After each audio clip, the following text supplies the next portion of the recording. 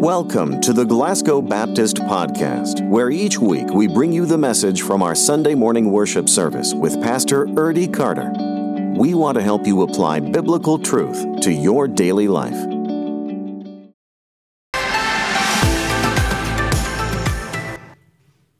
Well, let me invite you to take your Bibles and go with me to James chapter 4. James chapter 4. We've been in a series looking at the letter of James.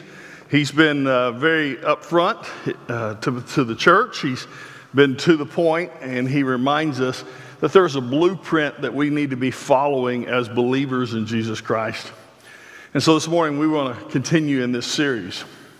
Now, I'll be honest, I think one of the best storytellers who've ever lived is Max Lucado. And he tells a story about his oldest daughter, who at the time was 6 years old. She's 6 years old, and she looks at her daddy and says, "Daddy, I wish you had a different job." She said, "I wish you were a snow cone salesman." She said, "I like your preaching, but I think snow cones are better." He writes the story and he says, "I'm thinking about that," and we have this honest conversation, and he gets that it's a pure heart who says, I wish you'd sell snow cones, because let's just be honest. Men who sell snow cones drive around in a truck all day selling goodies to children, bringing smiles on their faces. What better joy can that be? Maybe she's onto something. Maybe I should take a loan out, buy a truck, and sell snow cones. But he said, I realized I wasn't going to heed her advice. Because really, at the end of the day, he said, I knew what I was called to do. I knew better than she did. I had more wisdom than she did. And I think that's an interesting thought process there, because you and I, as parents or grandparents, we know better than what our children are going through. Although they don't always listen, we still have a better idea at points. But it's funny, as much as we have a better idea about our children's activities and what's going on in their world, God has a better perspective on our world. And as much as we know more and better than our children, God knows infinitely more about our life than we do. And the thing is, we need to just stop and trust Him. Now, that's not always easy to do, is it? I mean, we face all sorts of things in life. And there are moments when we know the answer and we know what's right. But for whatever reason, there's this thing inside us that tells us maybe it's time to test that. Maybe it's time to let's just make sure God's right. Now, we don't say that out loud. We don't think it that way. But at the same time, when we know that what we need to be doing, and yet we do the opposite, we're basically going, I want to make sure God's not lying to me. And so we do that, and we go down these paths, and we ask these questions, and we realize, if we're honest with ourselves, God knows better, and we should have listened. Well, this morning, as we look at James chapter 4, in the first 10 verses, James has a conversation with the church. And let's be honest, this church has got a lot of problems. This church is messed up. The church has had to be reminded that there shouldn't be fighting amongst them. They've been having fights because there's those who haves and those who have nots. And the haves want it this way and the have-nots want this, and it became a problem. There was a problem with bitterness and jealousy in the church, and James had to address what that looks like. They had false teachers coming in going, oh, you just need to do this, and people going, well, let's go down this path, and no, you got to go this way, and James addresses that. Last week, JJ looked at the end of chapter 3, and it talked about wisdom. And James kept pointing out that wisdom is from above. And it's that wisdom from God that helps us navigate these waters. But when we choose to do it our way, we're choosing not to listen to God, but to take our own advice. And so as we come to chapter 4, it's a continuation of that wisdom. But today, as we'll see in the text, it has more to do with our hearts and being careful of a dangerous relationship that we could have. So if you have your Bibles and you're at James chapter 4, whether you turn them on, whether you have a written copy, would you stand as we honor God's word?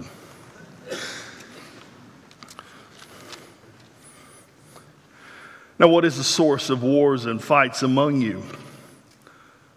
Don't they come from your passions that wage war within you? You desire and do not have. You murder and covet and cannot obtain. You fight and wage war. You do not have because you do not ask. You ask and you do not receive because you ask with the wrong motives, so that you may spend it on your pleasures. You adulterous people, don't you know that a friendship with the world is hostility towards God? So whoever wants to be a friend of the world becomes an enemy of God. Or do you think it is without reason that the scripture says the Spirit he made to dwell in us envies intensely? But he gives greater grace. And therefore he says God resists the proud but gives grace to the humble. Therefore submit to God, resist the devil, and he will flee from you. Draw near to God, and he will draw near to you. Cleanse your hands, sinners, and purify your hearts, you double-minded. Be miserable and mourn and weep. Let your laughter be turned to mourning and your joy to gloom. Humble yourselves before the Lord, and he will exalt you.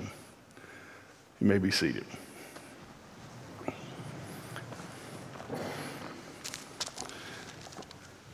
James lays this picture out to the church, and he reminds them about where their hearts are and what should happen. Let me give you the big idea this morning. It's simply this. Believers must guard their hearts and desires so they don't become more like the world and less like Christ. See, the thing is, when we allow our heart's desires to become greater than God's desires, we become more like the world and less like Christ. And in those moments when that happens, our relationship with God is diminishing. Our relationship with God struggles. And God just allows that to happen because he desires your heart, but he's not going to make your heart do anything. You have to choose. And so in this passage, James gives us two issues that we have to address, and then he gives us a solution. So let me give you these three things. First thing I want you to catch is wrong passions lead to strong distractions. Wrong passions lead to strong distractions. Listen, sometimes we can be so passionate about things, and it's the wrong things that we are distracted on the right things.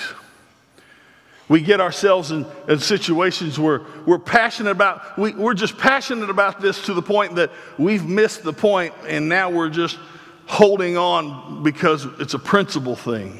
It reminds me of the couple who were in an argument. And the way they argued was, when they couldn't come to a place of understanding, they just gave each other a silent treatment. And they waited for the next one of them to break the silent treatment. Well, this couple had been arguing for a week, not speaking with one another.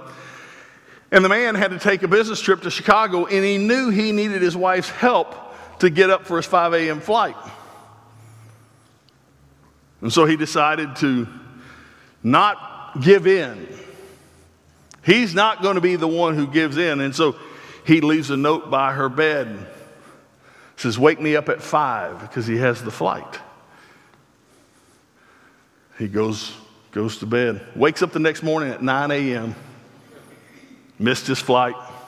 His wife's not in bed. He looks around, and now he's angry. He gets up and he looks on his nightstand, and she says, it's 5 a.m., wake up. She left him a note. When we hold to passions that are not godly, it leads us to distractions. It leads us down wrong paths. When we're so willing to hold to something and not really see the truth, there's this tug of war that happens. And this tug of war happens in all of us. We all want certain things, and sometimes we get so focused on those certain things that we miss the right thing, and it is a strong distraction in our life. And what happens is when that takes place, our relationship with God is hampered.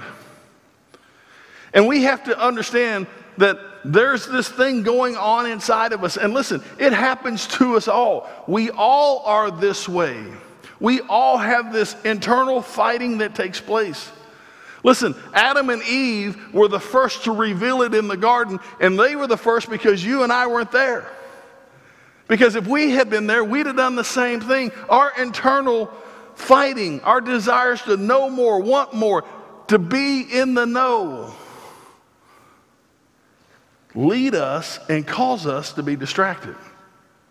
Now, the greatest human to ever live, apart from Jesus Christ, the Apostle Paul. Paul wrote more books in the New Testament than anyone else, more books in the Bible. He had this internal tug of war. Look at Romans 7.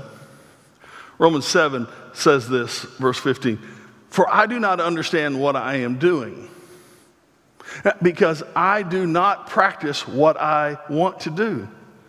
But what I do, I hate. And so there's this tug of war. I'm not doing what I want to do. I'm doing what I hate. Why? Look at verse 19 and 20. For I do not do the good that I want to do, but I practice the evil that I do not want to do.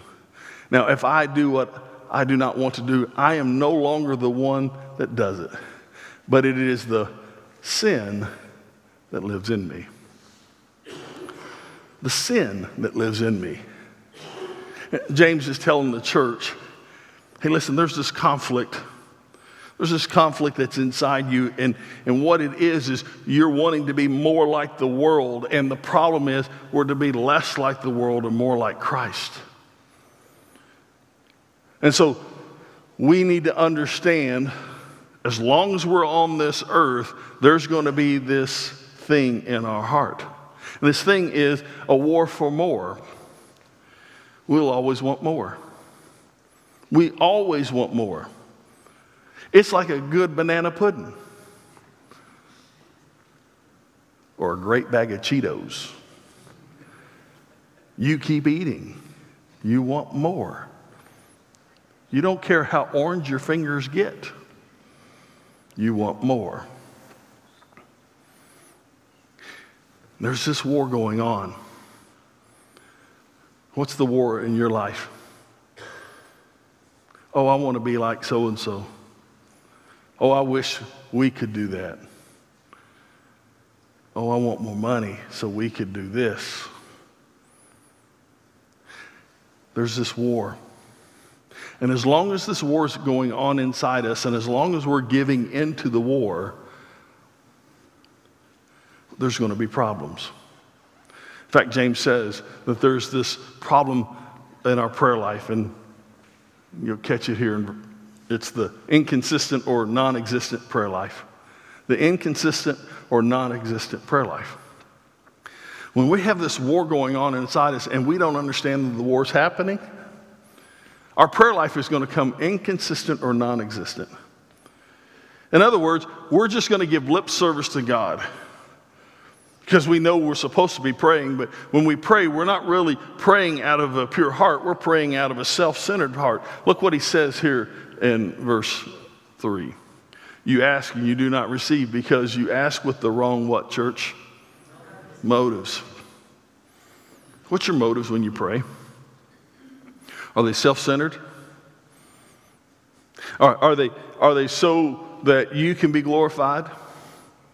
That you can have more? That you can get more? Be distinguished? Have the American dream?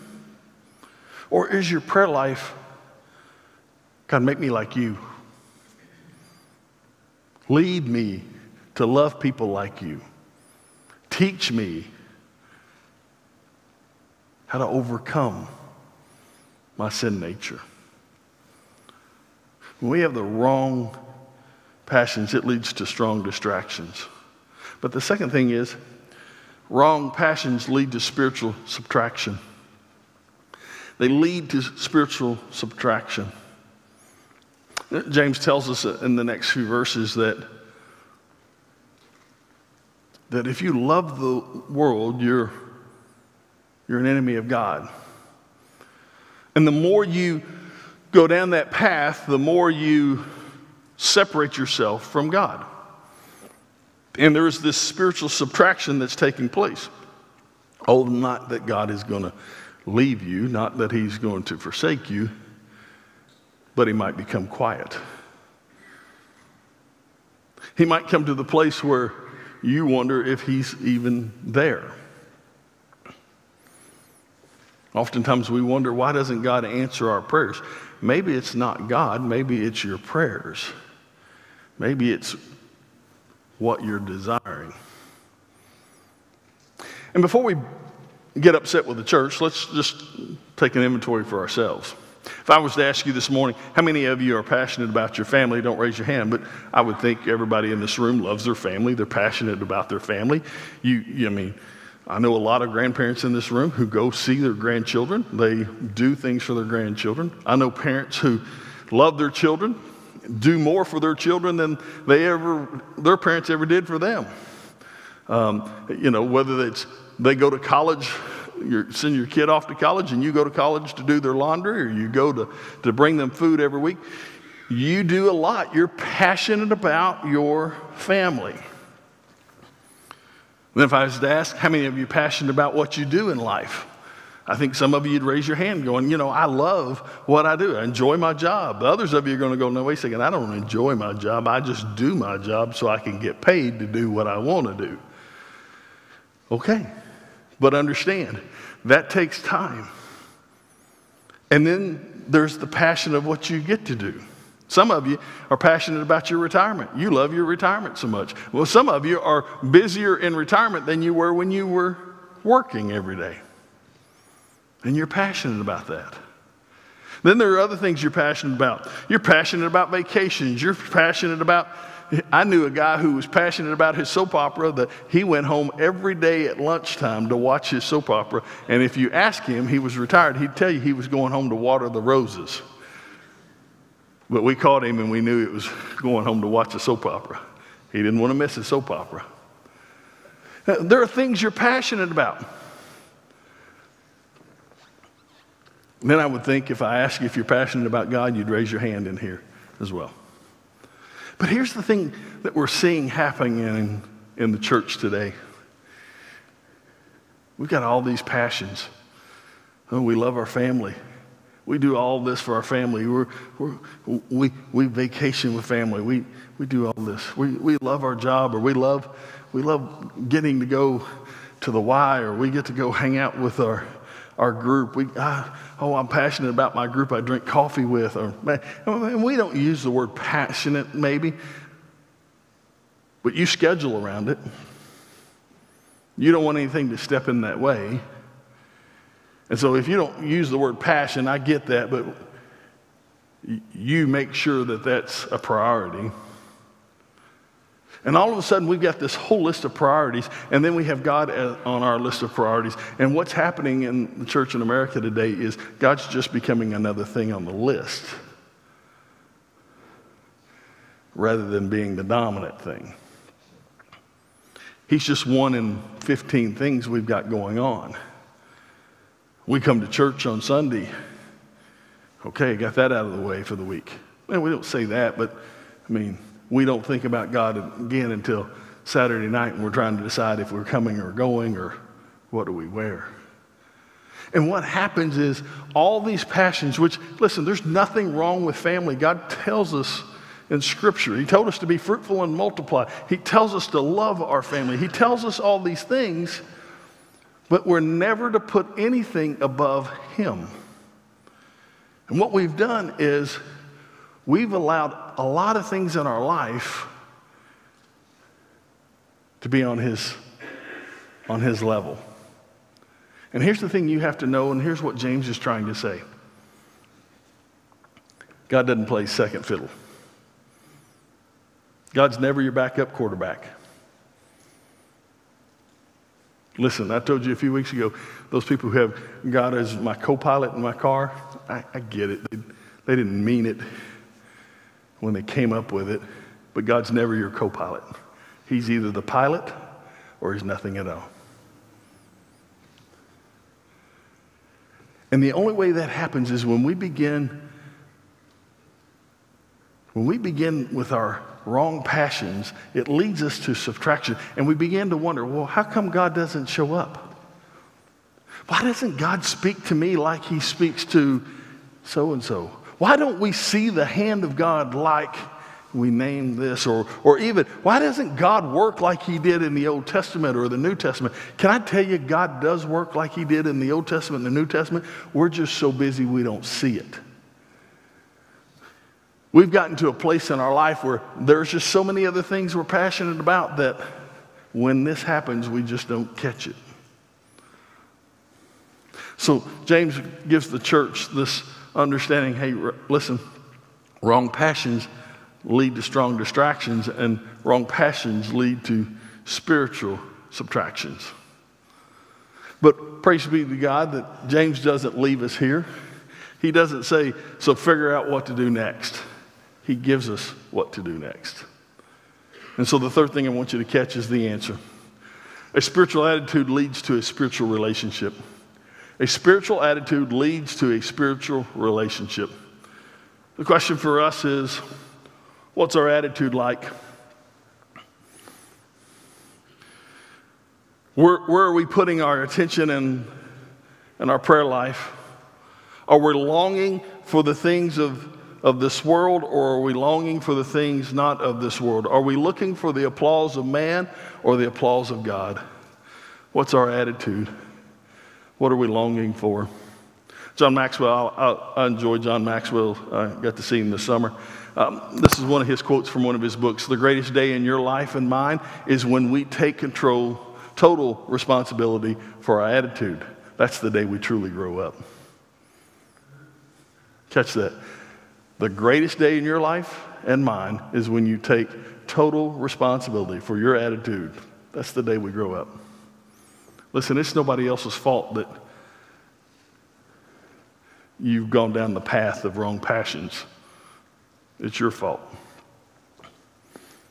James tells us in the first opening verses, the fighting is not with other people, it's the fighting that's within you.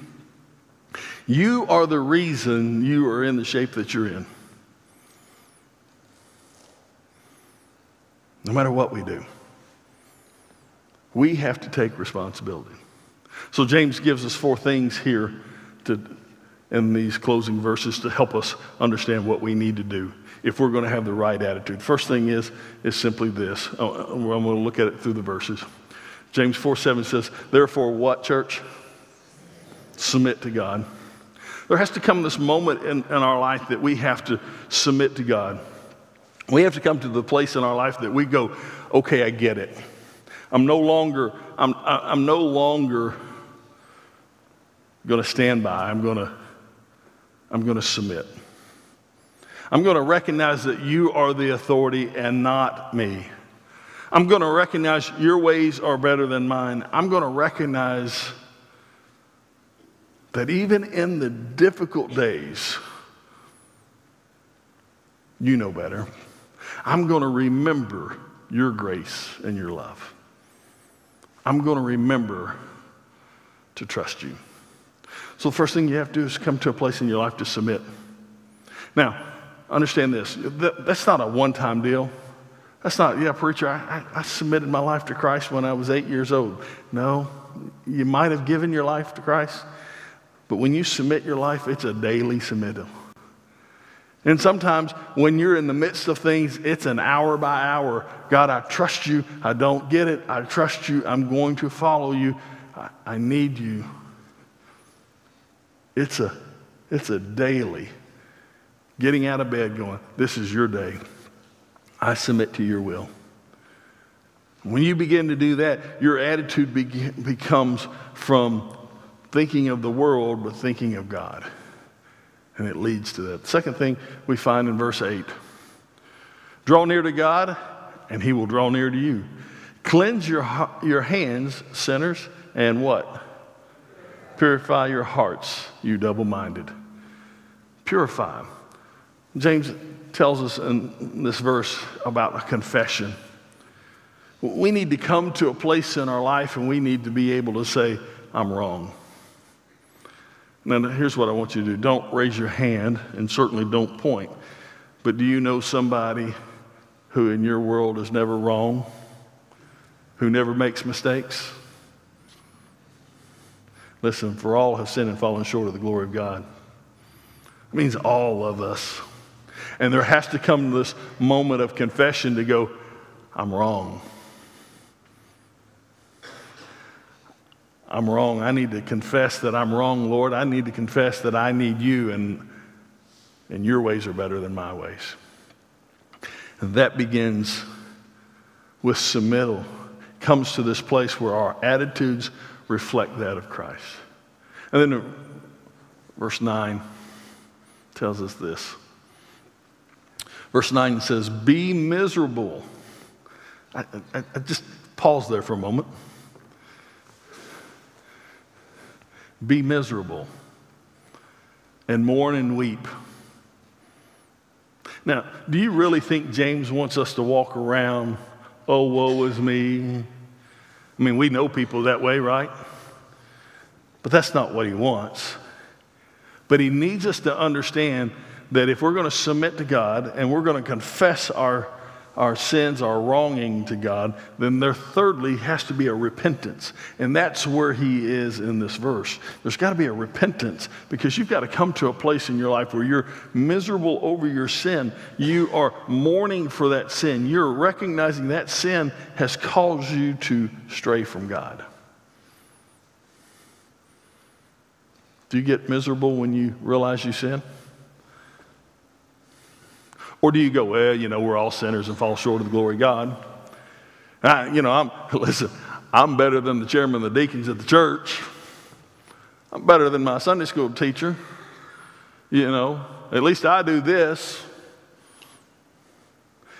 There's nothing in Scripture that says that's holy or acceptable. What Scripture tells us is there should be this repentance. Why? Because we've fallen short of the glory of God. We've fallen short. Which leads us to verse 10. Humble yourselves before the Lord, and he will exalt you. There's got to be this humility. Humility to recognize that, hey, listen, I don't have it all together. It's not my ways, but his ways. I'm just here trying to do what he wants me to do, and I may stumble and fall, but I'm going to get up and continue. A humility that tells us that we need to walk humbly before God. James in these 10 verses is pointing out, hey, listen, if you want to be wise, as we finished in chapter 3, you've got to come and find the right attitude and heart. You've got to understand you're chasing after the things of this world. And by chasing after the things of this world is only going to bring you problems. Now, here's the thing. I bet if I told you this morning that we're going to talk about chasing after the world and that's going to bring you problems, everybody in this room would go, yeah, I knew that. But the truth of the matter is we know it, and yet we don't heed it. 1981, Juicy Newton released a song. The song was Queen of Hearts. The Queen of Hearts song is about an unreliable lover who she chases and yet does her wrong every time. And this week, as I was thinking through this message, that song kept playing over and over in my head. Because I felt like, how many times do we know what's right and yet we continue to go and do what's wrong? And so listen to the lyrics of the song. This is the first verse. Midnight and I'm waiting on the 12:05, hoping it'll take me just a little further down the line. No, just stay right there for me. Catch this. Think about what we just heard from James. The song is written about an unfaithful person, and yet you keep chasing after him. She's waiting on the 12:05, hoping it'll take me just a little further down the line. I just hope this time, just this time, it'll be different. I know I can do this just this one more time. Next slide. This is still in the first verse. Moonlight, you're just a heartache in disguise. Won't you keep my heart from breaking if it's only for what? A short time. I know this is wrong, but don't break my heart. Let me be successful this time. And then the verse, and many of you know this song, playing with the Queen of Hearts, knowing it ain't really smart. The joker ain't the only fool who'll do anything for you. Knowing it ain't really smart. Here's the thing. Everyone in this room knows chasing after the world isn't really smart. It's not what God wants us to do. But yet, why do we keep coming back to playing with the Queen of Hearts? Simple. We've not come to a place where we're completely submitted to God's authority.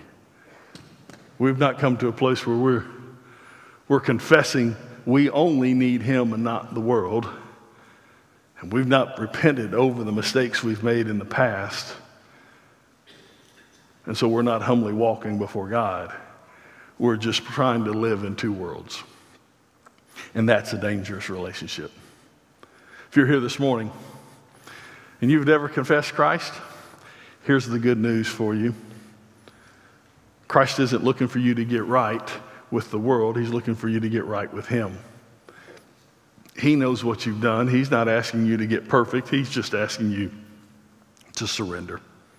If you're here this morning and you've confessed Christ as your personal Lord and Savior, but you've been chasing after the world, the good news is God may be quiet and silent because you've made him your backup quarterback or you've made him your co-pilot. But if you're willing to get out of the seat and let him become the pilot, become your quarterback, become the Savior who he set out to be, he'll come and he'll hear you and he'll forgive you, and there'll be life and a new beginning. This morning, what's the decision on your heart? Our altar is open if there's a prayer on your heart. I'm here, Mike's out in the hall. You do as God leads you.